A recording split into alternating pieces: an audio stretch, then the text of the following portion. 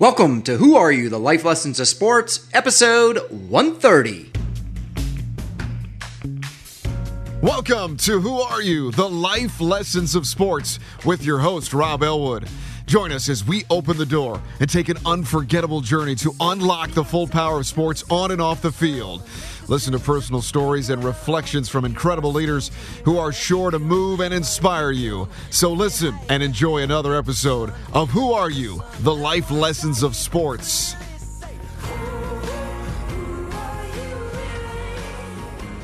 My dad wrote me an email and it was like, Justin, if you make an Olympic team, it's great. If not, you've far exceeded any expectations we had for you in the sport. And we support you in your journey, either way. And like that almost gave me the freedom to not have so much weight on my back competing at the Olympic trials, knowing I had to do this for my family and do this for who. And so, it was like I'm here because I want to be here and this is fun. And I think that's why I did so well in such high pressure situations.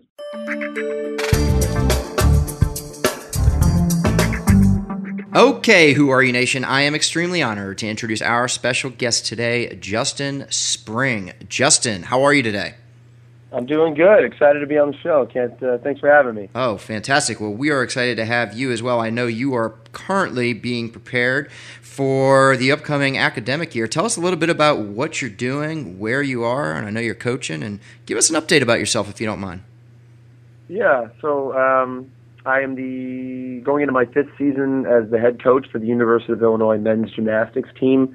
I've been on campus now at the University of Illinois for going on my what year is this? So going on my 13th year. Yeah. Because I came here, I was recruited here as an athlete, made an Olympic team here while training on campus as an assistant coach, and then that kind of opened the gates for them to take a chance on me as a head coach of the program about 5 years ago, and been very fortunate and successful, and it's been never a job I thought I was going to take on, but now one that I can't imagine ever leaving. So it's been a crazy ride the last 12 years here in Champaign-Urbana, Illinois. There we go. Well, I'm sure you're taking advantage of the nice warm weather right now. It soon changes that from what I've heard. Well, this is great. Well, I'm going to get back to some of your coaching responsibilities and experiences a little bit later because I really do want to learn from where you've been and how you've applied that to now working with others that are under your tutelage, so to say. But Justin, just to get us started, I always like to start off with a motivational or inspirational quote, one that's meant something very special to you along your journey so far in life. Yeah, so I've been a little bit more into quotes now as a coach. Not as much as an athlete. I feel like you just have so much tunnel vision as an athlete. You're just fixated on getting things done. And as I look back at my athletic career and working with athletes now and as a coach, one of my favorite ones now and kind of came from my greatest learning lesson is, so it goes like this. It's not about if you win. It's not about winning or losing, but making the effort to win. Mm. And I think that speaks so heavily to what's wrong a little bit with our generation, having a growth mindset, having grit, sticking and committing to a long-term goal and not letting, the speed bumps along the road kind of shut you down halfway through getting to what you really want, so because if you take, the little hiccups as losses and failures and you quit and you're done, then oh man, you're not going to go very far. It's about sticking to something, continuing to make the effort to push and persevere. And I mean that's very indicative of how I survived through my career as an athlete. And so that resonates with me very much as a coach and an athlete. Yeah. No, that's great. That's great. And I feel like the next question, we will meld two of these together. But do us a favor, take us back into your childhood. And we're talking around that 10 to 12-year-old age range before high school. Can you describe what it was like in your family as well as what sports and academics meant to you back then? Yeah. So I grew up, I lived with somewhat of a real-life superhero. My dad was had just a crazy past, even back 15 years ago. He graduated from West Point, served 2 tours in Vietnam, was a helicopter pilot, was an experimental test pilot for 2 years for the Navy, said, that's not enough, applied to the NASA program, got into NASA, was an astronaut, went up in space in the shuttle of Atlantis in 1985, and just all these crazy. I was an aerospace engineer, and just had all the, so I grew up with like that in my house, and was always fascinated and fixated on being a pilot and flying, and being part of the military, and that was really for as long as I can remember, that was really my focal point in my entire life, and had picked up a lot of sports, and certainly was into sports always. The gymnastics, obviously, since I was very young. My dad was a gymnast at West Point, so was my mom. She was an Arizona Wildcat, gymnast, but gymnastics, again, really didn't take the forefront of my life until a little bit later in high school, and realizing that it could be kind of a free ticket to a university of my choosing.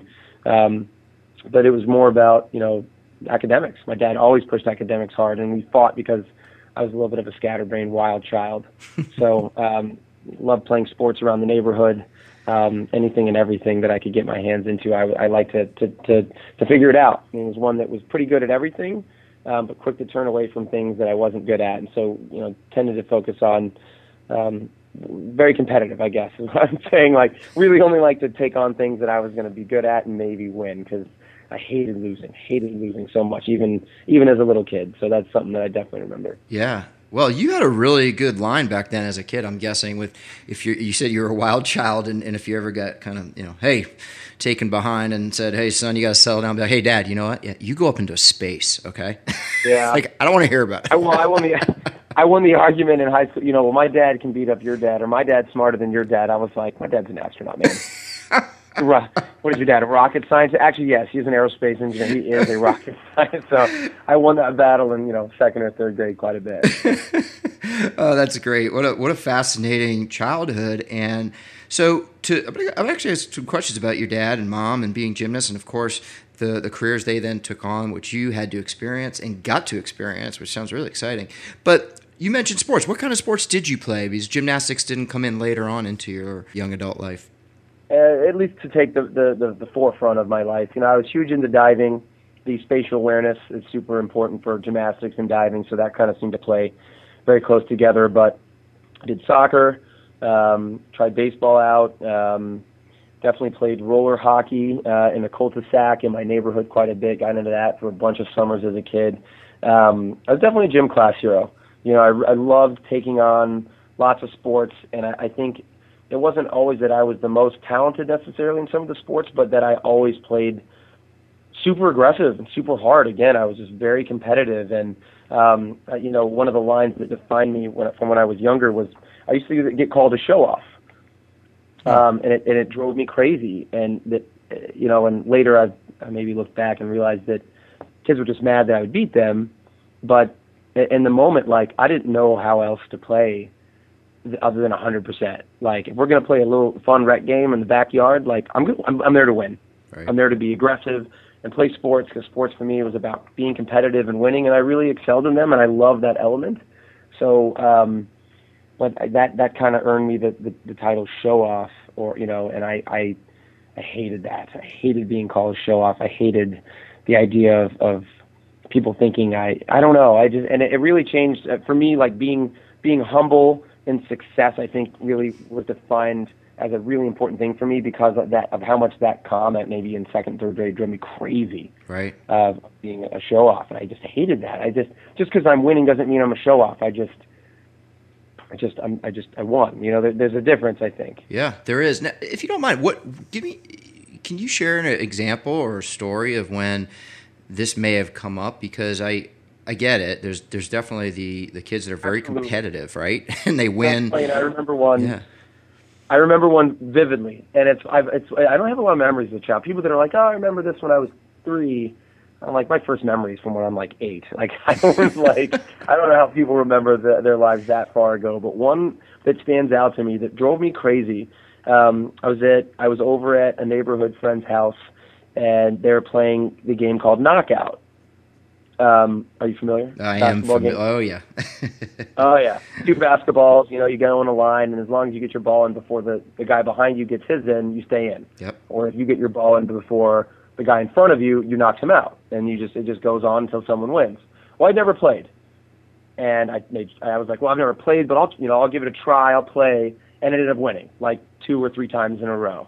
And I got, they got really mad at me. They called me a show off. They called, you're such a show off. You show here, you just, I've never played before. And they ruined me for being honest. I'd never played before, but won. And they were really mad. And I remember walking away feeling like I'd lost, it was a failure of it. I don't know, I'd lost friends and I don't know. It was a miserable experience. I remember walking home being distraught, and it's because I was honest, but then I won. And right. So it just, from that moment on, that was my learning lesson forever, is you've got to be humble and, and be, I don't know, just win with grace, and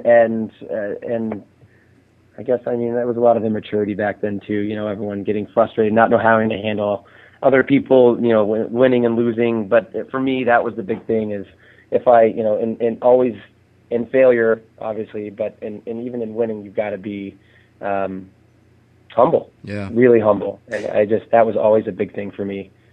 Yeah, to play devil's advocate for a second, because I'm actually curious of how this set the stage later on down the road. Was this just kids being kids in this instance, or was this Justin going, I own knockout, I own this game, and jumping around the gym? And I say that with all, of course, respect, but just trying to figure out where the reaction came. No, and you're right.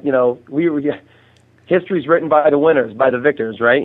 So I remember it being that I was I've never played before, and then, now granted, I know that when I'm competitive, I play hard, 100% committed, going after the win, no matter what. And so they're probably thinking this is a friendly game, and then, I've never played before, and then I'm throwing elbows. And so, yeah, sure, from the other side of the story, they could have been who invited this guy? Right. But that's just my competitive nature is if we're going to compete in anything for that, mostly I'm going to win. I hate losing, regardless of what it is. Yeah. So I'm sure that it could have been perceived from the other side of the story very differently. Sure.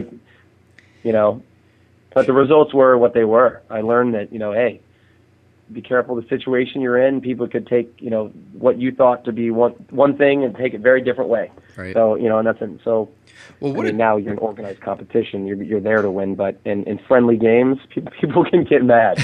And, always. Well, what a great takeaway and life lesson at such a young age, especially on your own. There was no one around to tell you, other than what's interesting about it too is the dynamics of just kids being kids and that social interaction, and there is that fascinating. Of course, you learn from it, and it doesn't sound like it was something that you truly wanted to happen, but moving forward, it benefited. But even when you win, or even when you're successful, you in sports are still affected by your teammates, and let's say, you know what I mean?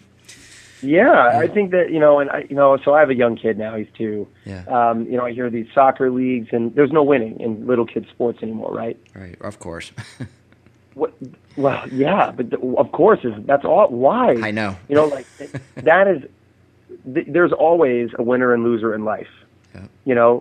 Someone got the job, you didn't get the job. Someone got the promotion, you didn't get the promotion. You got the deal, you didn't, in sales or whatever, in team and coaching. In almost every position, there's a win or lose. If you're a teacher, the kid failed and didn't move on to the next grade. How did I? There's always a win and lose kind of situation. And why are we not exposing them to that until they're in high school? Again, I was probably 8 or 9 or 10 when I got. That was a life-changing moment for me. That when you win, or if you win, you need to be humble, I don't, and certainly that was reinforced throughout my career, but I just, I go to meets and hand out medals to the 17th place finisher. Yeah. Yeah. As a coach or as a guest appearance because of my Olympic success. And I'm like, what are we telling that 17th place person? Yeah. No, I get it.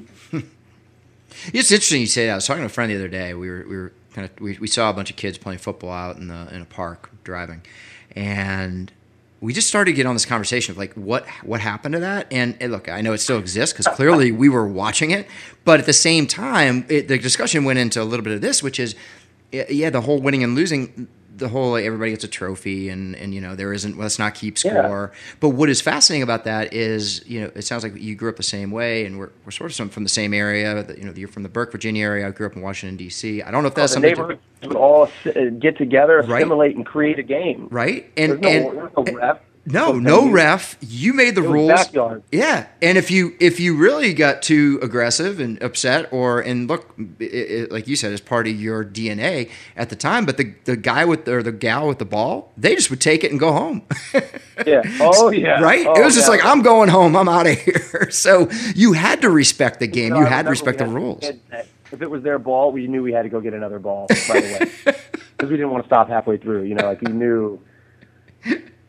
It's so true, but is there a better place in this world to just be and enjoy sports, but understand that your peers and everybody else are going to have to respect these rules, and that, guess what? Like you said, somebody wins, somebody loses. In your case, in knockout, you won, the others didn't win, and, well, they might not have been happy, and it affected you, of course, in the short term, made you stronger later, but they probably remember that as well. They didn't like losing.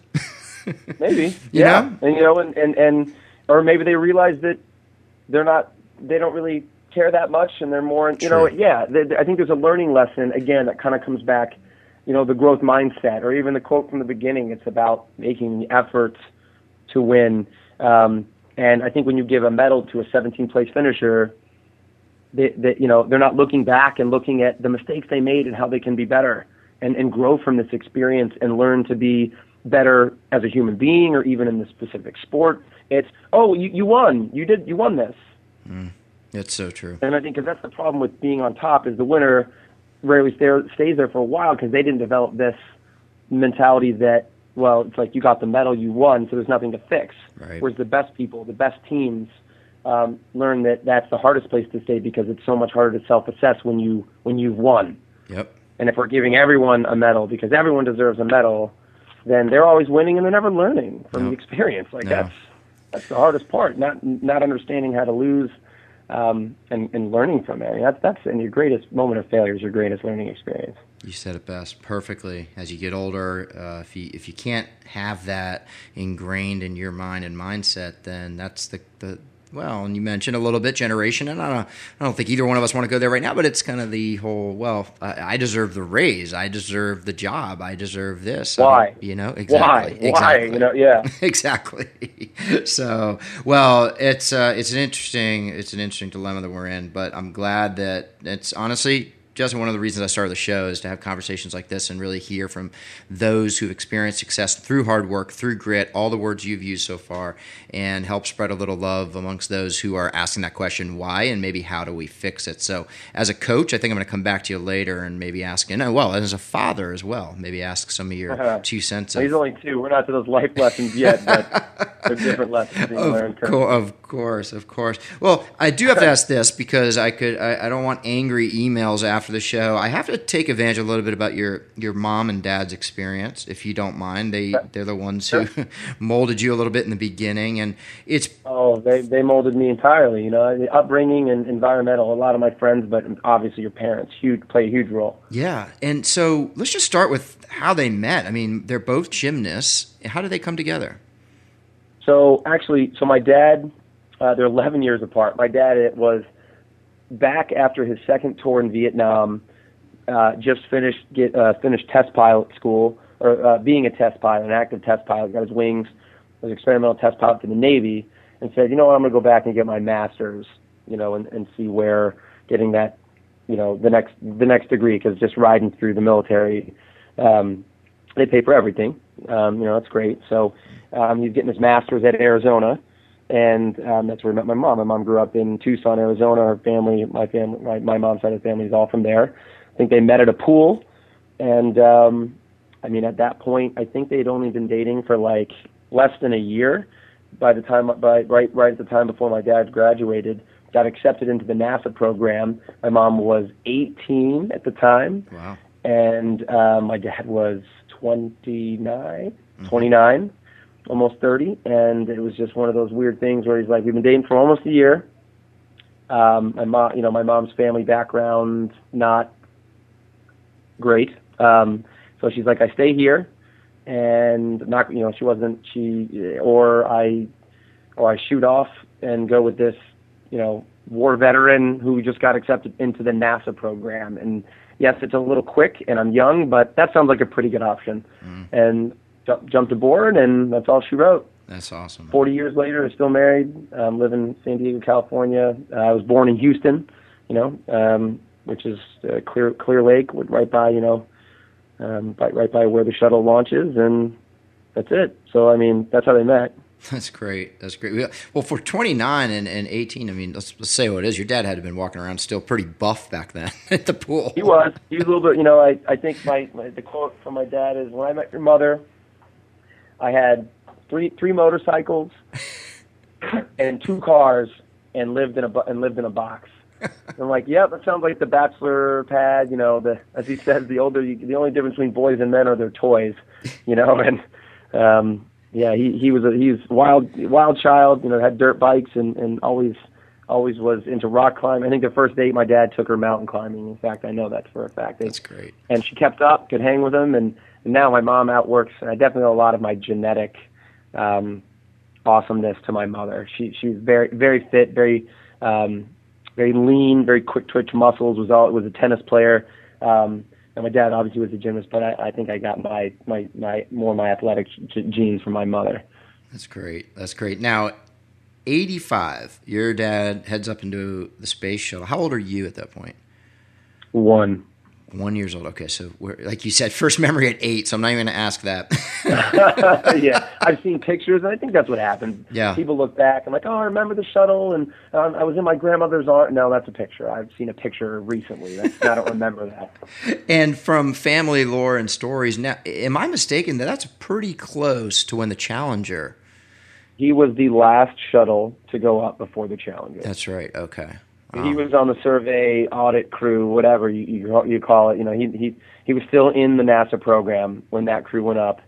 The shuttle exploded and they floated down to their deaths. Yes. Yeah. And he knew every one of them very close, very personal. Was part of one of the many engineers that was charged with figuring out what happened, what went wrong. Wow. Yeah, that's not to say that death becomes easier after war, but he lost a lot of good friends at Vietnam. It's so it's not like death was anything new for him, but certainly certainly one of the most public U.S. Disasters in that it could have been avoided. They were told not to launch, that these were dangerous conditions, and so crazy. Yeah, it is crazy. Well, it's. So that's where I remember exactly where I was that day, like most people do, other than you. You're one. But I remember 9/11. I don't remember the challenge. You were laying around hungry. That's what I'm guessing. Yeah. But wow, what fascination. And we go back to, again, those words, grit, and I can see sort of how the story starts to come together with your mental makeup. Now, high school, you're starting to get into gymnastics, if not a little bit earlier, but that's a little bit untraditional, is it not, to get into gymnastics so late? From the stories I hear and the people I've interviewed, I'm curious on what your thoughts are on entering the sport so late. If that's statement, if that's even a correct statement. No, yeah. So I started gymnastics when I was 3. Okay. My older sister did gymnastics. She got a scholarship to Ohio State. I was a gym rat my whole life. Now, what I meant from what I was saying before is that gymnastics didn't take the full front of my attention until a little bit later, until I realized how talented I was. And I was talented because I was a trickster, a little bit of a wild child, but at the entry level, it's more about form and refinement and control, which I had none. Those were things I had to later learn to ultimately get to where I wanted to get, which is an Olympics. So I wasn't very good, very young, until, optional routines started coming out and bigger skills started to be more important. That's when I started to get better and started to really enjoy the sport into my high school years. And that's when I made junior national teams and I actually won the USA National Championships as a junior my junior year in high school. Okay. So, no, I was already very, very, very much into gymnastics. Okay. I just hadn't really quite honed in on that being my one true focus outside of academics until seventh grade maybe. Yep. Now, and for that matter, again, I think that the level of concentration you put into your sport, it all comes with maturity too. Because so people ask me, when did you start training for the Olympics? Well, I said I started gymnastics when I was 3. Was a 12-time All-American, 4-time NCAA national champion. I made the Olympics when I was 24, graduated from college when I was 21. I started training for the Olympics, honestly, like really wholeheartedly training for the Olympics, probably when I was 20, maybe 21 years old. That's when I truly started to understand what it meant, what it takes to train and to make a legitimate shot at the Olympics. And I think this has been a really deep theme with my team right now. Is you have a goal. There's 3 tiers of kind of goal setting. What do you want? You got to you got to at least decide what you want. But in the same, in that same situation, people sit on the couch, watch the Super Bowl, and they want to be the Super Bowl MVP. So that's great. So the next tier is, do you know what it takes to get there? Like what exactly does it take for you to get to that point that you say you want to get to? And then that third and final, I think tons of people are there. And then that third level that I didn't quite get until I was 20 or 21 is, are you willing to do what it takes to get there? Because I sit and I hear my athletes tell me, I want to be a national champion. Okay? I got 15-8 routine. It's got to be just like this, and it's got to look like this, and 15-4 final score. Is it going to be enough to win? Got it. You got it. Great. But have you been taking any action towards that goal whatsoever? Because you'll tell me I want to be it, and this is what it takes, but yet every action I see from you is not in line with that. And so you're a liar. I won't say that to their face, but it's like you're lying to yourself and you're lying to me. Right. Like, let's be more realistic with your goals and what you're really willing to achieve. Because goals are great, lofty, having great and lofty ambitions are awesome, but only if you understand what it takes to get there and you're willing to do it. Because otherwise, you're just constantly going to be disappointed. I really like that. 3 tiers of goals. I'm actually going to turn that around, if you don't mind, onto you for a second and go off course. Sure. As a coach. So you have goals as a coach.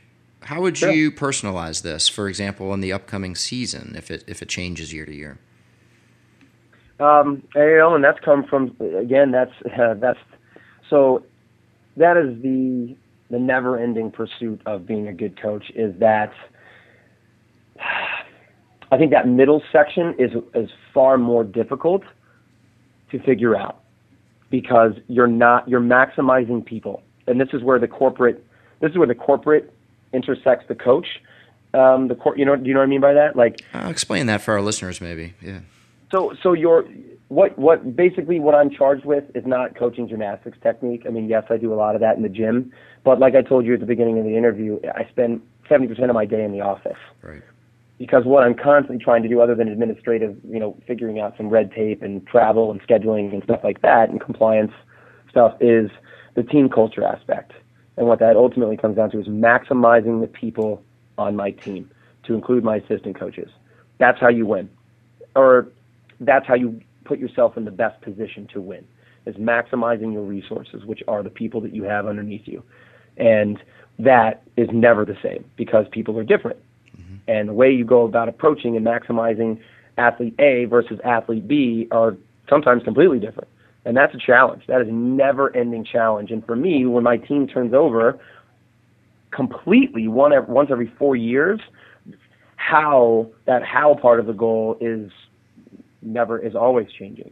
And you're having to mold and adapt to your team culture. And I think it's almost a little easier in the corporate world, where you can fire someone immediately and bring on someone that's really in line with your team culture and where you're trying to go and the vision for how your company is going to succeed. In the NCAA, I have a finite pool of athletes. Yep. To get rid of a scholarship athlete is near impossible in the Big Ten, because you can get rid of them, but you don't get your scholarship back. So, it's personnel changeover is incredibly difficult, and so recruiting on that level becomes incredibly important for bringing the right people that fit your mold and your idea and have the characteristics of this kind of grit concept, and they have awesome work ethic, and they're really concerned about being a team player, and they have that end of the day, talent, hard work beats talent when talent doesn't work hard, and there's a lot of gray there, but I've seen that.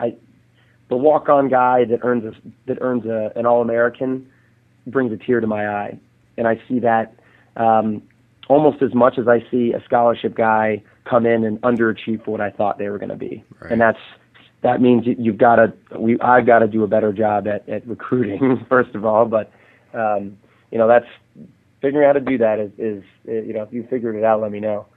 It's not easy. That's the hardest part about the goal of coaching is, just maximize your team. Yeah. All right, well, how do you do that with your current team? Yeah. Have you ever emulated or followed or studied other coaches? It doesn't necessarily have to be in gymnastics, but read about the John Woodens in the world and that. I haven't read his book, but I have read 7 or 8 books that speak to him and reference his book and his quotes, and amazing. And it's actually, I'm embarrassed to say that I haven't read his book. For how many times he's been referenced in his coaching prowess and what he did and how he was as a person and a coach. I'm actually embarrassed I haven't read his book now because he was the man. Yeah. He had coaching and maximizing, I think, the human potential down to a science. Yeah. So I'm probably going to go on Amazon after this and commit to buying. No, it's interesting, and I Pat Williams, who's the founder of the Orlando Magic, was on our show a few months ago, and I had the opportunity to meet with him in person, and he spoke so much about Coach Wood, and he spent his last 10 years of his life writing books. And there's actually a book Pat Williams authored, I think, with somebody else about Wooden. So anyway, just throwing that one out there that I've started to dive into a little bit because there are so many. But what a wonderful person, and as you mentioned, but it's interesting. I'll give you credit. I'm hearing a lot of, and I'm no expert, but I'm hearing a lot of Wooden in the way that you're speaking right now. So I think I think you're halfway there in terms of the Woodenisms. And reading a concept from a book and then bringing it in so that it works. Like, again, that action piece. Yeah. That third tier. Are you willing and able to do what it takes? And I think that comes down to genetics a little bit. You're either a natural born leader or you don't. You have to be able to do some of this stuff instinctively a little bit. There's a decent amount of learning along the way, but in the end, I think you're pretty much predisposed to be on the higher end of leadership or lower end. And I think fortunately I had a little bit of that from my father, and I'm just trying to maximize myself and do what I can. So, Justin, what's it like as a head coach, Division I program? You guys are obviously in the tops every year, and I know, and one of the reasons why you probably went there, which I do want to get to in a second, but you have all of this that you're trying to bring together, the 3 tiers of the goals, the personalities of the team, as you mentioned, scholarships, all these important, very important things. But you also have school, right? These kids are going to school. Let's call them student athletes. Oh, yeah. And for somebody who's gone through school, of course you understand, but then you went to that next level of preparing for the Olympics, and now you got to come back and continue to respect that environment. And some people have a hard time with that transition from what I've heard. Not because they don't respect it, only because they're so, as you mentioned earlier, tunnel visioned, right? So how do you keep in check the whole academic aspect of it, as well as the fact that we're dealing with children, we have the opportunity, I should say, of working with children 18, 17 to 21, 22 years old, the prime of their experimental lives? I think it's easier in Olympic sports where there's not this vision of success at the end of the road like in basketball and football, where you can make a very lucrative career very shortly, and so school doesn't matter. I'm going to get drafted, or we don't have a lot of athletes with this grandiose vision because it doesn't really exist. Like I made an Olympic team and got a medal, and like that was great for a year, and then I had to get a real job. Right. Welcome to the real world. So, I really push academics. But you're right. Some of them still fight it. It's not what they want. And so I think there's a lot more twisting the arm from my end with the academic piece. I really want to empower you to love this part of your life and dive in and take it on and be successful. Some people do it naturally. Some people don't. And then this is definitely one of the areas where, well, that's tough. You don't have a choice in this matter. Academics are that important. You will graduate. You will shoot for a 3.2 GPA on my team, and you don't have a choice in that matter. You have to be a little bit harder in that academic realm because of what you said. It's a few really are here to do gymnastics on the side, and have academics at the 100% focus of their mind. Maybe 3 or 4 of them I got on my team. The rest of them, it's a pretty 50-50 wash. They love the competitive sport. They know academics are very important, but it's a pretty even balance, and one kind of takes from the other. And that's usually what I speak to, is that balance in life is absolutely critical. You know, if you're panicking about an exam and you're in panic mode about academics, or the fact you haven't done laundry and you have nothing to wear to this event for your business class, you know, like, you're not going to be the best athlete in practice that day. Right. And so, if for nothing else, you have to keep the balance in your life in order to excel and succeed in any of the parts of your life. Right. Because if you're constantly in panic mode or constantly distraught and your energy's going, you know, to this anxious and worry element of your life because other things are in order, you're not going to be the best athlete. So in the end, you know, nice try that, you know, you're just struggling through class. It doesn't work that way. Yeah. You know, because that is, you're going to bring that into the gym, and you don't want to, but it happens. You know, we only have so many units of energy in a day, and if a lot of them are spent on panicking because your life's in disarray, either academics or life in general, relationships, family, parents, it plays into that. And that's why I think, again, you have to coach the person, not just the athlete, because they're more than just the athlete that steps through that door every day. They bring the baggage from with everything else from their life with them. Yeah, and you got to be aware of that as a coach.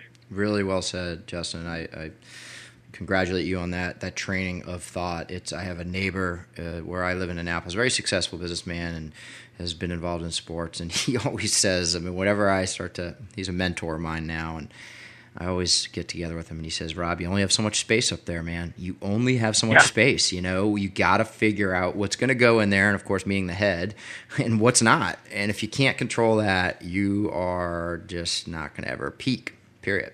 Whatever that means to you. So, and you got to pick what you're most passionate about. Yeah. You know, and put that at the top. Yeah. You know, what you value the most. You know, and there's a big push. You know, Keller Williams wrote a book. You know, the one thing. You know, and it's about prioritizing and doing one thing. But you know, are you going to be master of none? You know, jack of all trades, or are you going to? You know, some of the most successful companies have basically said, we're going to do this one thing the best, better than anyone, and they're the ones that continue to, like Southwest Airlines, for example. Bingo. You know, the most family-friendly and cost-affordable airline, or, you know, they're referenced quite a bit in a lot of books about how their model was outstanding, and it's because they chose to basically empower their employees to have fun, and we're going to be the most cost-effective airline in the country, and they're killing. I love Southwest. Oh, it's the best. I really respect companies like that. Even Apple is up there with I'm sure they could design a million things, but they stick with their core. Yep. It's great. Yeah, you know, simplicity, user-friendliness, you know. Yeah. It's good. Now, Sarah, so your sister Sarah is older than you, correct? Yep, got back from from Desert. Wow. Listing my dad's accomplishments. Just got back from Afghanistan like 2 weeks ago. She was there for like 7 months. Oh, really? Do you mind? Am I allowed to ask what she was doing over there? So she's the brain of the family. She's a doctor. Went to Ohio State as a gymnast, scholarship. Finished early. Hated it. Just not hated the sport in the end of her career, and just I don't think she enjoyed athletics in general. You know. And just was done with it very quickly.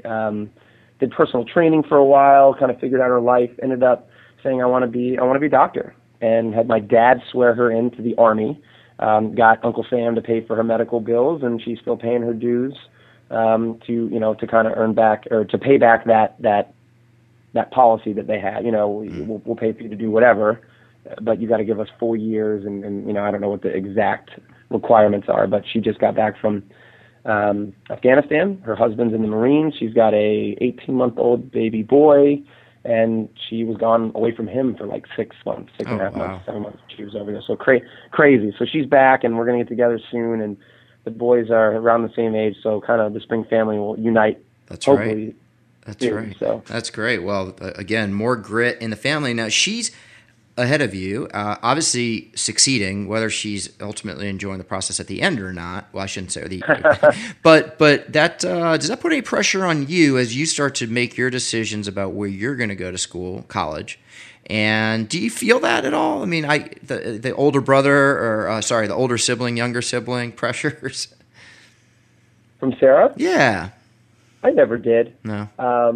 She always kicked my butt in school, and that was, again, that's not where my passion lied. I knew that I had to be good in academics. You know, you can have strengths and weaknesses. Your weaknesses can't be so bad that it basically negates all other strengths. Mm-hmm.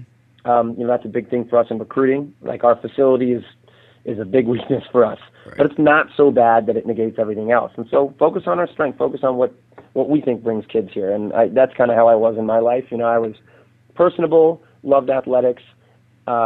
Academics were a weakness of mine, but my dad always made sure that I maintained a 3.0 or higher, and I did.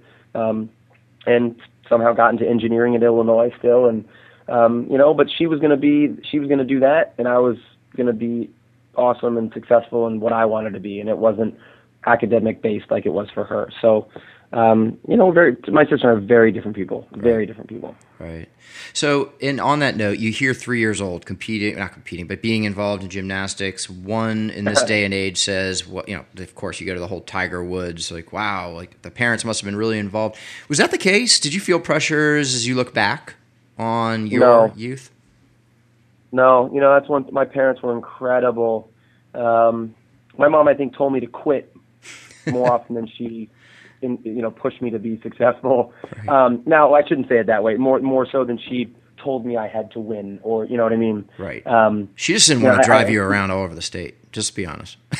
Yes, that's for sure. The second I turned 16 and got my license, they were like, finally. Sorry, I had a lot of freedom immediately because they didn't get sick of driving me to and from practice. But I think that's a big coaching learn lesson too. You cannot want something for your athletes more than they want it for themselves, and that goes true with the parent. If you find yourself wanting it more, and you've tried to kind of illuminate the specialness of it, and that their town is in line with this, and they still have made the choice that either by action or by saying it that they don't want it, then you're be done, because you're gonna kill yourself trying to push them to work harder for it when they clearly don't want it. It's my Good Will Hunting example.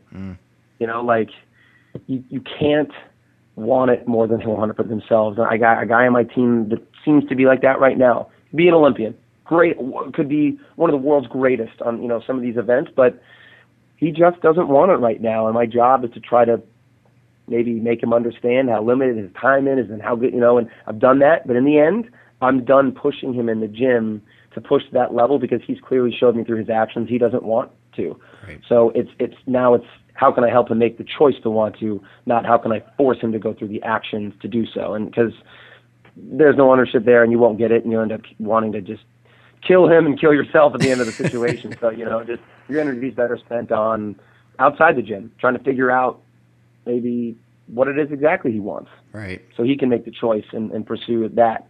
And, hopefully it's somewhere falls in line with your sport or whatever. Does that make sense? It does. No, it does. I think my parents are really good at that. Yeah. No, that's great. We're not going to want this for you. And I still remember when I entered my 7th surgery in 4 years right before the Olympic Games. I tore my ACL 8 months before the Olympic trials, and my mom's crying. I can't believe this happened to you again. And I'm just like, what are you going to do? This is weirdly a part of my process. I was frustrated, but not distraught like she was. And she's like, I just think you should get out of it. I'm like, Mom, get out of this room. Get out of this doctor's room right now. And my dad wrote me an email, and it was like, Justin, if you make an Olympic team, it's great. If not, you've far exceeded any expectations we had for you in the sport. And we support you in your journey, either way. And like that almost gave me the freedom to not have so much weight on my back competing at the Olympic trials, knowing I had to do this for my family and do this for who. And so, it was like I'm here because I want to be here, and this is fun. And I think that's why I did so well in such high pressure situations. I'm glad you just shared that story. So important for fathers, mothers, coaches out there listening, and just that little bit, that just one that I'm sure there's others, right? Other conversations, but that email, that's you'll forever remember that email. Yeah, I actually have it saved in my thread still. It's from like, oh God, what is it, 7 years ago now, and it's one of the most powerful messages my dad ever sent to me, and it made me feel good as a man, not just as an athlete. And I'm sure my reply was, well, thanks for instilling that in me, Dad, and right. Thanks for not making me compete with the weight of you and Mom's pressure on my back, and that was that made the difference, all the difference in the world. So yeah, so important. Now, as I was talking to you here and taking a lot of notes, we're hearing a lot of fun, successful things. Of course, a lot of positive energy towards coaching and what we can do to continually get better. But you just answered one of my questions, which let's turn to your journey for a second. You go to college, you have a successful career, and then you're on the path to, it sounds like a little bit of coaching, but then on to the Olympics. Share some of the ups and downs. This is the part where I'd like to sit back and maybe just listen to your journey a little bit, how you chose University of Illinois, what were some of the successes and also challenges. You mentioned 7 surgeries here, so we know there's 9. Sorry. At the end of all of it, all said and done, 9. 9, okay. We just upped the ante there. So 9 surgeries, make the Olympics, you medal. But do you mind if I just sit back here and listen to a little bit about that journey? From choosing school to post-Olympics? So choosing the school was relatively easy for me. Again, I was never a fan of the sport. I wasn't a student of it, only until recently. It was more about enjoying what the sport gave to me, being on a team, competing. It was something I was good at, and I liked being good at things. And when you could do it and be, and help your team win, that was the best feeling in the world. And so I wanted a team that I cared about and cared about me. And I took my 5 trips, NCAA, and Illinois just hit home, man. It's a family atmosphere in the Midwest. Everyone was so friendly, loved the environment, loved the coaches at the time. And so here I came. Was very, very, very successful, mostly due to my talent throughout college. Had a lot of maturing and growing up to do, like you heard me say before. Only when I got to be a junior and senior did I really start understanding what it was like to be, what it really meant to train and commit wholeheartedly to something. And that's honestly, that late learning lesson is what guides me as a coach now, is trying to get my freshmen to understand how precious their time is and what it really takes, and trying to help them, what do you really want? Do you define being the man, going out and buying everyone shots at the bar, or do you define being the man, being the hero and winning national titles and leading your team to success and being a part of something that's special and magical about, our sport? It's the only forum that exists to this capacity of team gymnastics, NCAA, and do you want that or do you want the other thing, and just how can I help them highlight that early? I wish I had a coach sit me down and kind of drill that into me earlier. I think I could have been even more successful. So that was a big learning lesson for me as a captain, as a junior, is flipping the head on its. They say the best way to learn is to teach, and that's really, I think, what helped me is when I took on a role as a captain, was my responsibility is kind of to help maximize this team. Well, what would you do? And I wouldn't be like me as a freshman, So that was early, a good lesson. So I'd had a few surgeries in college: wrist, shoulder, ankle. Actually, the shoulder was later. But so I graduated in 06, and that I guess I'll kind of do my Olympic journey as quickly as possible.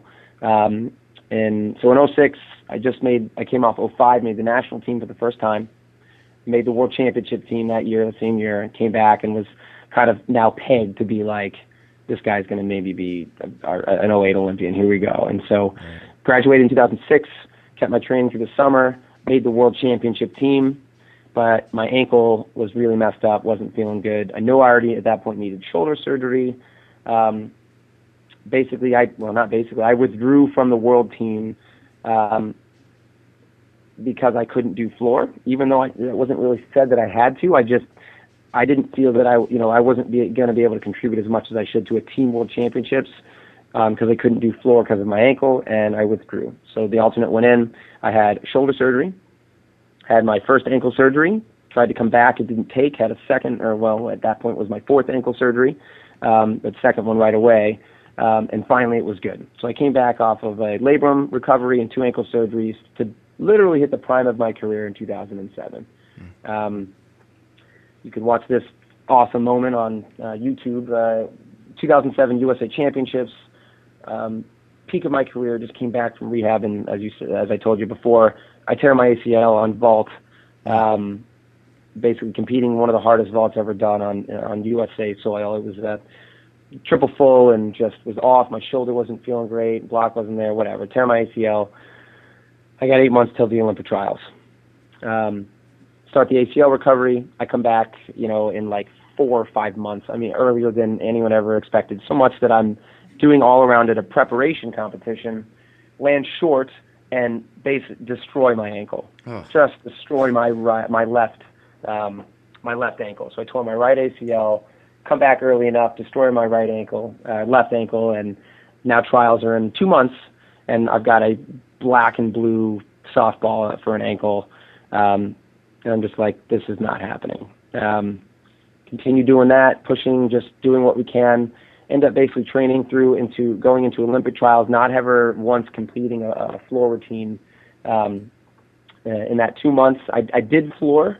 Actually went out to the Olympic Training Center, trying to tumble on still a weak knee, and after the Olympics and after we found out I actually tore my delt ligament in that ankle. Wow. We never got it checked out until after the Olympics because it just didn't matter at that point. We just had to keep pushing. I was trying to tumble. I have lower bulging disc issues. Ended up falling out of bed one night at like 2 a.m. at the Olympic Training Center because 2 weak lower extremities, compound fractures in the discs. My disc had fired up so bad I'd lost motor function and fell out. Ended up going to the ER. After crawling through the hallway to my coach's room, he actually got so mad at me, and he told me this later. He's like, I thought you'd gone out drinking and hurt yourself or something. And I was like, Jeez. No, man, like, that's ridiculous. My back flared up from tumbling. So go to the ER. I get on, painkillers and muscle relaxers, and end up not even doing almost any gymnastics for a week and a half before the Olympic trials. After about a week and a half rest, I show up. I'm ready on 5 events, but not floor. The selection committee basically tells me the night before, hey, if you don't do floor, you don't fit into this Olympic team. You have to do floor. And it just resonated back with 06. And I was like, we got to do floor. So I watered down my dismount. I compete floor the next day. I actually nail my routine. And that is probably the greatest moment in my head of my entire career, is hitting that floor routine Olympic trials, because I knew that was the best I could do to seal my fate for making the Olympic team, and it did. And that floor routine's on YouTube, and it's people are like, why do you water down such a crappy dismount? I'm like, you have no idea what I just went through. I haven't done a floor routine in 2 months. I hadn't even tumbled in like a week and a half. The fact that I completed a floor routine, that was all adrenaline. That was all, nothing is going to hold me back at this moment, because this is all I got left, and it was, I'm almost tearing up thinking about it. It was probably the greatest moment of my career in my head. So That's awesome. And after that, it was all she wrote. Competed at the Olympics, was very successful, got a medal. After the Olympics, found out I actually had a torn delt ligament. It took 2 surgeries to repair my ankle after the Olympics. And my left ankle looks like a softball stitching on it. It's interesting, but that was a heck of a journey. So that is a heck of a journey. It means even more when you're standing up there and with your medal, because looking back and then, of course, moving forward, it still wasn't over. Is this? I hate to ask it like this because nothing's normal or expected in sports, but is it normal that somebody has this many surgeries in gymnastics? It's not normal. It's not unheard of. Okay. I think that any gymnast that's competitive at the most elite level, I would say, if you look at our national team right now, I would say that probably almost every one of them has had at least one surgery, and I would say probably the average is probably maybe 2 or 3. Wow. Just keeping their body together. Gymnastics is the most grueling sport in the world, and unfortunately, it's that element that makes it not very desirable, because people just don't get it. Yeah. The nature that makes it so extreme and kind of awesome in some way is the exact reason that people have turned away from it, which is why I think it was more popular back in the 70s. The gymnastics level just wasn't. It was a lot more basic. People could kind of understand it more. It is so hard, and only 0.001% of the U.S. population can even come close to doing what the Olympic level gymnastics is now, and the rest of the 99.99 is like, I don't even know what's happening there, and so we tune in and get rallied around it for the Olympics because it's patriotic and we'll support USA, and it's one of the more kind of entertaining sports, but entertaining like a show, not necessarily like a sporting event. It's like, oh, let's watch this crazy person flip around, like, it's so extreme we've lost our audience, Yeah, interesting point. Really interesting point. You mentioned being a team captain before. What? I'm team captain. Yeah, two-year team captain. Probably, do you look at it differently when you were a team captain? Well, first of all, if we could define what that means in your opinion, then also go to the point of what it meant to you when you were a team captain. Do you understand the responsibilities? And now as a coach and the responsibilities maybe you put on or encourage the team to put on the team captains that are year to year. How would you describe that? I'm curious on your insight. I think the team captain is one of the most challenging positions in all of sports, especially at the NCAA level, and because of that, it's one of the most critical. And of course, when I was one, I didn't even begin to understand that. I thought it was about hosting social gatherings and being the guy that speaks in the team huddle. It's like anyone can do those things. You're the intermediary between the team and the coach, but you're still one of the guys. You're still one of the boys. You're still one of the guys. So how do you play that gray area of being the communication line, to the man, so to speak, the coach, and but still be one of the athletes that can be like, dude, we're going through this together. We're fighting through this together. But I gotta rat you out for messing up as a team player to coach. How do you walk that line? My God, it's challenging. And there's ways and there's tactics, but it's what a difficult position to be in. To be a captain, to be there for the team and maximize the team, but to do it to be the communication line to the coach.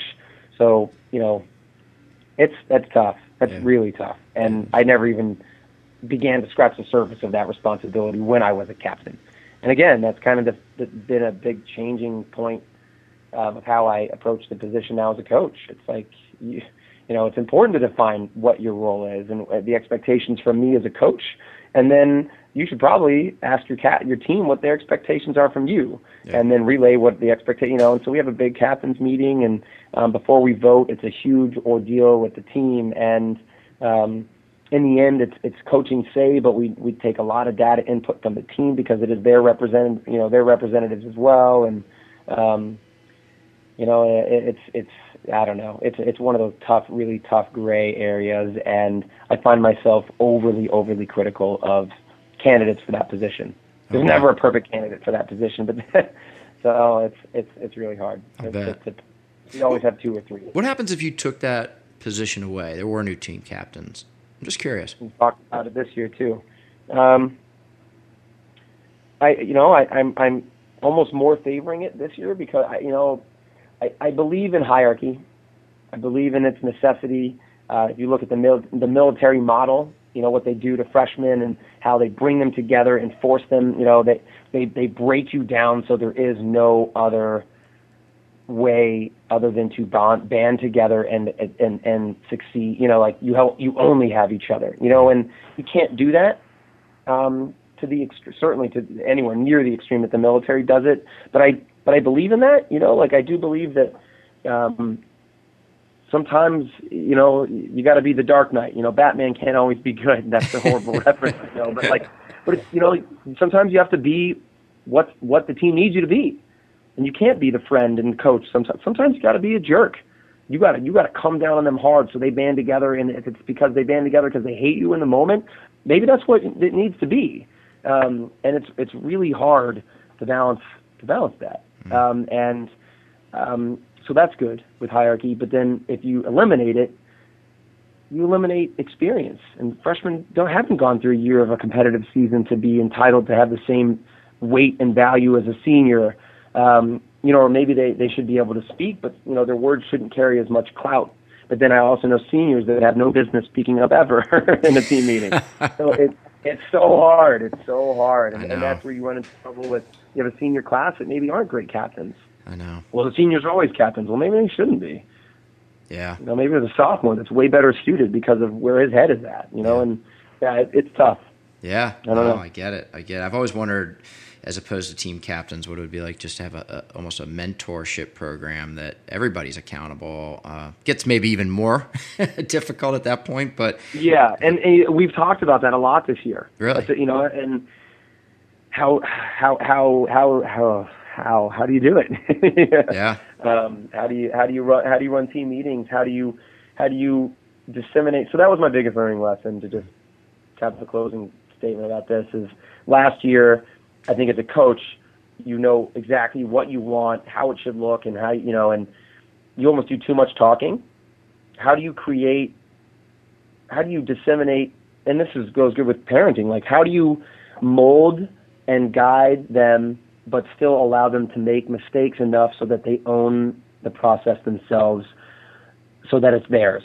Because that's where you get the most amount of internal motivation, fight, and grit, and I will never stop pushing for this because this is my journey, this is what I want, versus coach told us this is how to be the best, and so we have to do that. There's that fine line, and so that's definitely been our guiding principle this year, is guiding from a little bit more like a puppet master and letting them cut the strings a little bit, let them walk and learn early the mistakes that need to happen so they can learn exactly how and what it takes to be successful and maximize themselves. Really hard. Yeah. I think that's the hardest part about being a coach and a parent. Yeah, I can completely understand. Well, I have one last part of our show here. I call it Overtime, where I like to ask quick questions, get some quick answers, Justin, if you don't mind, and learn a little bit more about you behind the scenes and the way you think, although we have so much here today. So if you don't mind, we're going to start with number one. What do you? I'm an aspiring gymnast looking to compete at the University of Illinois. What are you looking for when you come maybe to check me out, or one of the coaches are coming on their recruiting trip? What are you looking for? Let's take the athletic ability as obviously a given, but then what? And so I don't know why I make this reference, but I make the athletic ability to looks to a significant other in a bar or something, or at a social gathering. The athletic ability are like the looks. You're first intrigued by the looks, but then as you get to know them, that's really whether or not you fall in love with that person, recruiting's a lot like dating, it really is. Right. You're trying to sell them, and again, the athletic ability is like the looks. It's that first encounter, and it's what first intrigues you. But then as you get to know the person, you're looking for character, and does this person have the same values and ideals? And obviously we're a more sport-oriented organization, it's not all about dating, but then you are they team players? Are they do they care about giving back to something bigger than themselves? Are they then it comes down to values. And so it's and I think as you get older and more experienced, you start to put a lot more emphasis on that second part. Yeah, I like that. But that's the hardest part to get to know. Yeah, you know. It is. Looks are looks. Projectability. Talent. It's on video. It's on YouTube. Recruiting's done you there, but how do you gauge that character, that personality, that commitment, that team player? It's really hard. Yeah. Really hard. Yeah, it is. That's more important in so many ways. Well, that's a great answer. Now, how about a habit, something healthy or something challenging that you either yourself, your family, or your team that you religiously do? And I use that as a term to say constantly, that you're constantly trying. Oh, yeah, I know. Yeah. I use it in the same way. You hit such a broad question. Me, myself, I could have answered that. For my family, oh man, and my team, oh god, we do so much. What do we show up to practice every day? Yeah. Well, let me ask you this. Let me go a little John Wood and ask: is there anything you do at practice with your team that may be a little unconventional? That it's just not expected. If I were to show up and watch you for a season, I'd be like, wow, I wonder why they do that. Bow at the door. Really? You walk into the venue, and so this is one of the things we're trying to rekindle, because another one of my favorite sayings is show me a man that won't, I forget the exact, it's an Aristotle quote, that can't be trusted to do the little things, shouldn't be trusted to do the big things. Mm-hmm. And bowing at the door is a Japanese culture from the head coach that was here for 33 years. And it was basically a commitment of yourself to this space, that you're here to commit yourself 100% and leave everything else outside and commit yourself to this space while you're in this space. This is our training sanctuary. We're here to be committed. You know what I mean? And it's a great concept. And it's super hard to do, but I love the idea of it. They still do it, and I can't wait for fall to start and for all my freshmen to get in, because I'm really going to kind of test that. Yeah. Why do you guys bow? Oh, because we've always bowed. Okay, great. Yeah, that's worthless. Why do you really bow? What is the significance behind doing it? What does it mean? What does it mean to you? And I think having conversations about that give it power. Yeah, I like that. It's having a team conversation about what it means to us and to me and to him that give it significance and power. And so that kind of comes back down to what I was going to say before you asked about practice, self-assessment. Always, that's something that you always have to do. How am I doing as a father? How am I doing as a husband? How am I doing as a coach? How are we doing as a team? Yeah. No, it's great. Once a week. Go ahead, sorry. No, just once a week. Once a week. Yeah, you got to do it. You got to do it. No, and it's great. And I love the bowing. It's a great thing to set the expectation too of going back during practice. I'm not a gymnast, but in my own sports okay, why am I here, right? And what did you do when you first came in here? You made the commitment. Like, don't walk in the door without making the commitment to doing what you're doing, and it sets everybody that standard. I like that. It's a similar place we can all go to in conversation, which I think is very helpful. No, that's great. We lost it though. Really cool. It's something that absolutely needs to be rekindled in our program. We still do the physical action, but that's like training without purpose. You're going through the motions, but you're not really training. Right. Right. We have to rekindle what that means and bring back some strength to it. Right. So that's first.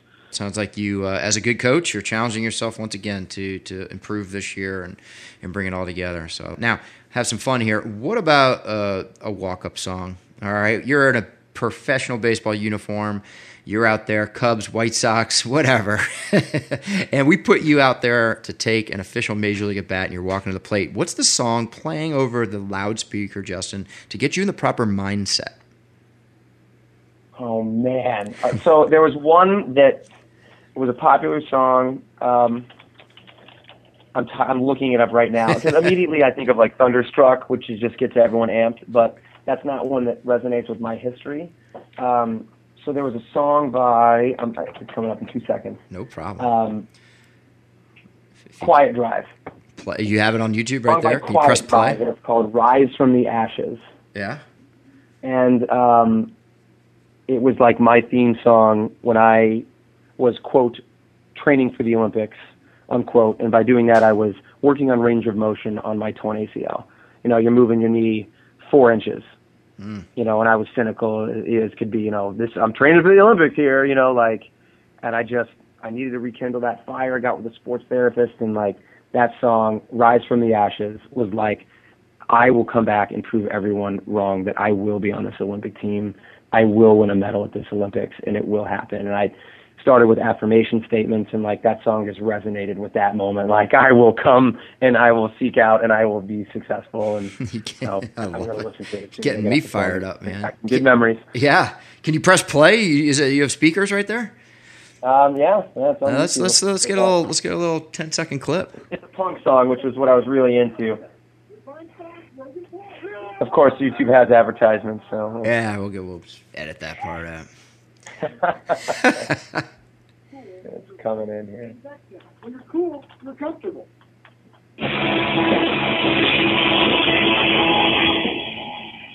Nice. I like it. Rise from the Ashes. Well, thanks for sharing that. That is good. Favorite movie? Favorite sports movie, actually? I was so into punk as a kid, so this was right. Yeah, this is good stuff. I don't know how long you want me to play it. Yeah, that's good. Punk song, yeah. Sounds like you'll listen to the whole thing. Weird, because how often do you? Oh, it's great. Oh man, yeah, it's such a great song for me. I'm bringing you back. I like it. I am. I'm ready to compete. I'm ready to start working out again. 30's not too old. Just drop the phone and leave right now. No, it's not too old. No, not at all. I'm going to buy a John Wooden book. Yeah. I got to download a new album. I got a lot of work to do after this call. It's good. Yeah, and you got to get ready for the 2016 Olympics. Yeah, you do have a lot. How about a favorite book that you've read? Something in your back pocket that you like to go to? So it's not one that anyone would know, but it's one that it's a quick reference book God, I've read so many like empowerment and self-development books. I love them all. One that I keep though, kind of on tap, is this one. It's called "What Does It Take to Be Number One?" Okay. And it's www.simpletruth.com. It's given to me by a friend who actually played in the NFL, John Wright. He's a former Illini football player, and just so it's a Vince Lombardi book, and it's just what does it take to be number one? And it's kind of it almost looks like a kid's book, but it's only like 100 pages, and they're tiny. It's like a tiny square book, but man, it's like an accelerated philosophy book that you can just kind of go back and reference and get fired up and I really like it. It's right here. I just keep it by my side all the time. I'll reference it frequently. Very cool. Very cool. How about a favorite sports movie? As much as I thought this was a horrible gesture by USA Gymnastics, our team in 2008 was completely comprised of Olympic rookies. They sent us the movie Miracle about the 1984 hockey team. Yep. And I just thought the title was ironic.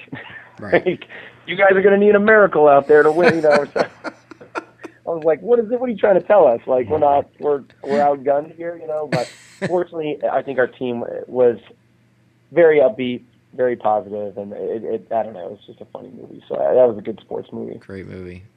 I also enjoyed Remember the Titans. I thought that was a great team-building focal. It wasn't always on the sport so much as it was about building a strong team. Yeah. So Denzel, it also was filmed in our area. That's Woodson High School, right? That's Northern Virginia. That's right. That's right. Right up the street there. Yeah, that's great. That's great. Now, if you're the host of this show, who are you? Life Lessons of Sports. T.C. Williams, sorry. Yeah, no, it's all right. T.C. Williams, you're right. You're the host of this show. Who would you invite to come on to interview if you could control the interview and ask some questions? Oh, man.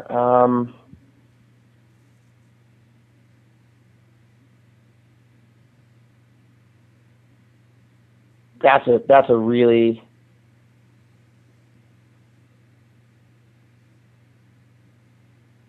tough question. My brain's going in some of the first couple names that just randomly popped into my head. LeBron James, just to see where his head is at with everything and like what's it like having the world revolve around you, and like what an ego trip, how you things like that. Then Michael Phelps, from just a talent perspective, genetic anomaly, like his body was just designed to be a fish in the water, but like clearly you took on a work ethic despite all of that, and I think it's too common that you see genetic freaks not develop a great sense of work ethic. So how did that develop? Those kinds of questions for him. And then, I don't know. They're all good. John Wooden, coaching. I'd want to bring some coaches on. Oh man. Yeah. No, some good ones out there. Well, those are three tops. And like last two questions here. Just one, do you have a charity or foundation that you support or even your team supports, something that you could acknowledge or want to point out on the show? Don't have a charity. I wish I was that, lucrative to be funding a charity. No, of course. We've committed to volunteering at a local elementary school. Okay. And it's one of the things we did on post-Olympic tour. Gymnastics has a post-Olympic tour. We go and do shows at 38 cities. Talk about not a sport, right? We can do shows afterwards featuring our sport. Right. Another problem with our sport. Right. But we went and visited children's hospitals. And, one time we went to this oncology center, and this girl hadn't spoken in like a couple days, and she came in and saw the people she'd just seen on TV, and she sat up and she was speaking. It was just like that. I lost it. Like the girl Olympic team started crying. We started crying. It was like, what a powerful and moving. It just put everything in perspective, and I think that, again, highlighting to these young kids, because I was one of the worst too, how special it is for you to be a part of what you are a part of and how fortunate you are. It's to get that perspective. You can't just speak to it. You got to go work at a soup kitchen. You got to go volunteer. And so the elementary school that our guys tutor at, it's like 80%. I think it's like an 80% poverty rate. Elementary school. So, there's some kids that kind of have some messed up backgrounds. I really think it's important for my very privileged team to see that side of things. Yeah, good for you. No, I'm glad you put that together and the team rises up and comes together. It's extremely, extremely important. So thanks for mentioning that, actually. How can we connect with you, Justin? There's a lot of people out there listening, inspired, maybe some youngsters out there who say, I want to go play one day, I want to compete at the University of Illinois. How can we get in touch with you? So my personal Twitter and the team's Twitter and Instagram and Facebook have somehow melded. We're together at one point. We finally separated ourselves, which is smart. Because I had myself as an athlete. Now I'm Justin the coach, and then there's the program. And so you can follow me at Twitter at Justin Spring, I believe. Okay. And my Instagram is Springer, ZZ, SPRINGERZZ. I'm never on Instagram, though. But if you want to follow my program, which is where almost all of my information goes out through now because that's my life. Otherwise, my personal, you just see pictures of my kid. Yeah. If you want to follow Illini Gymnastics, that's Illini Men's Gym, ILLINI MENSGYM. And that's at Instagram and Twitter. So that's the best way to follow our program. We got blooper highlight reels, and I got a manager that does a great job managing our social accounts. They're a lot of fun to follow. That's Illini great. Men's Gym on Instagram and Twitter. That's great. Having fun with the game as well, with the sport. I love it. Oh, yeah. Oh, man, our blooper highlight reels are scary sometimes. Funny. I'll bet it is. Now, do you know where you all will be this upcoming season? In East Coast, West Coast, Midwest, I know, but Yep, our schedule's out. We've got actually 5 home competitions competing here at Huff Hall, University of Illinois. We will be in Norman, Oklahoma. We're in Chicago for a big season opener, January 17th. We're at NCAAs are at OU and at Oklahoma. The Sooners are hosting them, and then actually Big Ten championships are in Penn State this year. So we're a lot over the Big Ten, but we're hosting a lot of meets this year. That's great. Pretty awesome. Our schedule last year did not. Yeah, and the Big Ten, they've really turned things around, right? I know I'm a Maryland fan. Are they also competing in gymnastics in the Big Ten? Yep, they have a girls team, and so does Rutgers has a girls team. But we're 17 strong in the Big Ten for men, and then the girls teams are going to have like 13 or 14 after Maryland come in. So That's crazy. Yeah, that is crazy. 13 or 14 in the Big Ten. Wow, I know. Of course, it makes sense. It's not branding or anything. We're good. That's great. Well, it's been an honor to have you on. I mean, listening to your life growing up, your parents, how they met, just some special stories there, and all the grit and determination. Of course, the honor of your father being in the military, going to West Point, and just some great stories there. And listening to you as an athlete and as a coach and somebody who's come through the ups and downs of the sport, but continues to drive and have so many others that you're affecting their lives right now. I really want to congratulate you and welcome you to our team. We have a great team over here at Who Are You Nation, and no injuries. We have no injuries over here. We're going strong. So, well, if you ever get frustrated and stuck because you're doing too much rehab we can help out. Yeah, I'll bet you can. Well, I know I've had you on the phone here for a while. I appreciate you coming on. If there's any last story you'd like to tell, we have an exclusive part of our show where we go behind the scenes. It could be anything at all, Justin. It could be about a moment you had coaching, that moment right before competition. What are you feeling at a certain point? It could just be a special moment. I always like to say, some people know about it, so you feel comfortable talking about it. But it just doesn't come up that often if no one asks you.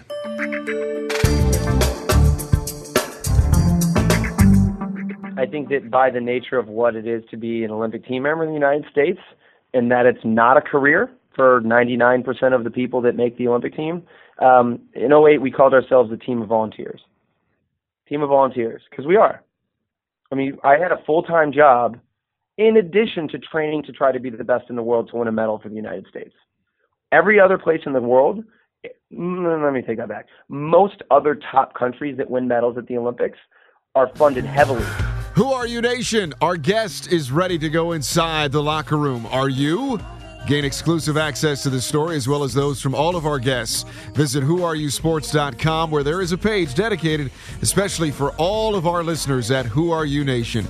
Until next time, please remember, both in sports and in life, that it's not all about the scoreboard so much as it is about our dedication to becoming a better teammate healthier person and adopting an efforts over results mindset.